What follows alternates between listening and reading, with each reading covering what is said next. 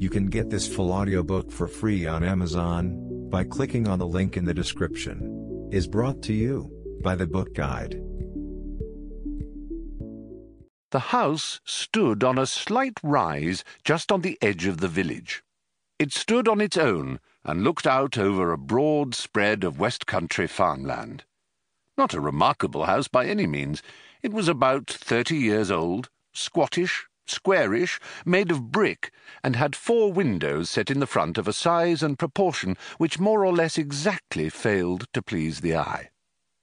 The only person for whom the house was in any way special was Arthur Dent, and that was only because it happened to be the one he lived in.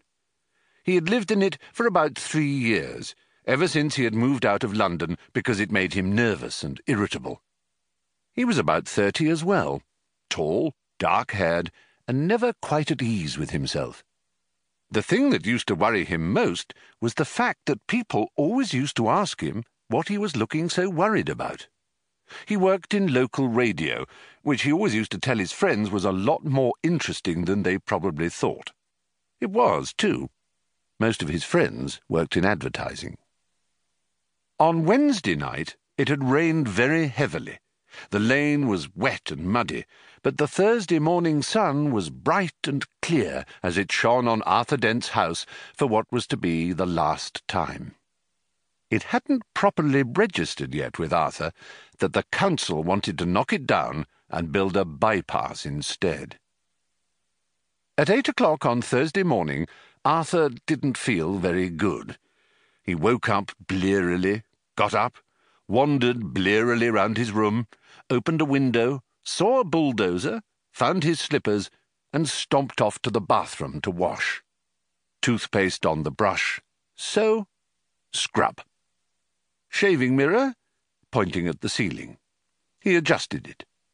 For a moment it reflected a second bulldozer through the bathroom window. Properly adjusted, it reflected Arthur Dent's bristles. He shaved them off, washed, dried, and stomped off to the kitchen to find something pleasant to put in his mouth. Kettle, plug, fridge, milk, coffee, yawn.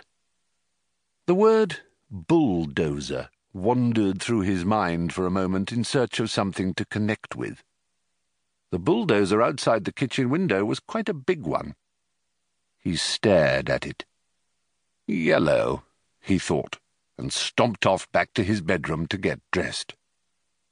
Passing the bathroom, he stopped to drink a large glass of water, and another. He began to suspect that he was hungover. Why was he hungover? Had he been drinking the night before? He supposed that he must have been. He caught a glint in the shaving mirror. Yellow, he thought, and stomped on to the bedroom. He stood and thought. The pub, he thought. Oh dear, the pub. He vaguely remembered being angry about something that seemed important. He'd been telling people about it at great length, he rather suspected.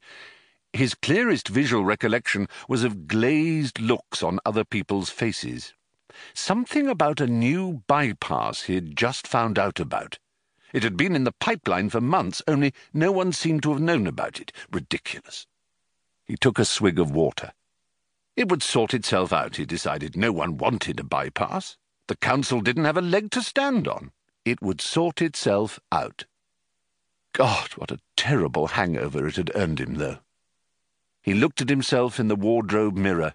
He stuck out his tongue. Yellow, he thought. The word yellow wandered through his mind in search of something to connect with.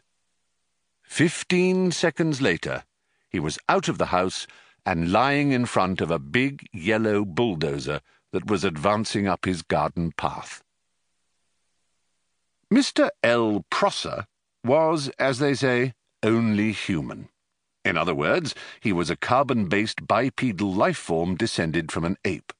More specifically, he was 40, fat and shabby, and worked for the local council. Curiously enough, though he didn't know it, he was also a direct male-line descendant of Genghis Khan, though intervening generations and racial mixing had so juggled his genes that he had no discernible mongoloid characteristics, and the only vestiges left in Mr. L. Prosser of his mighty ancestry were a pronounced stoutness about the tum and a predilection for little fur hats. He was by no means a great warrior. In fact, he was a nervous, worried man. Today he was particularly nervous and worried because something had gone seriously wrong with his job, which was to see that Arthur Dent's house got cleared out of the way before the day was out. "Come off it, Mr. Dent," he said. "You can't win, you know. You can't lie in front of the bulldozer indefinitely." He tried to make his eyes blaze fiercely, but they just wouldn't do it. Arthur lay in the mud and squelched at him. "I'm game," he said. "We'll see who rusts first."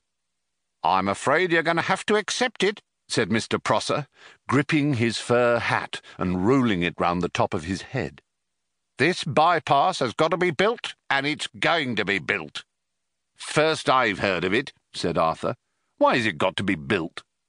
Mr. Prosser shook his finger at him for a bit, then stopped and put it away again. "What do you mean, why's it got to be built?" he said. "It's a bypass. You've got to build bypasses."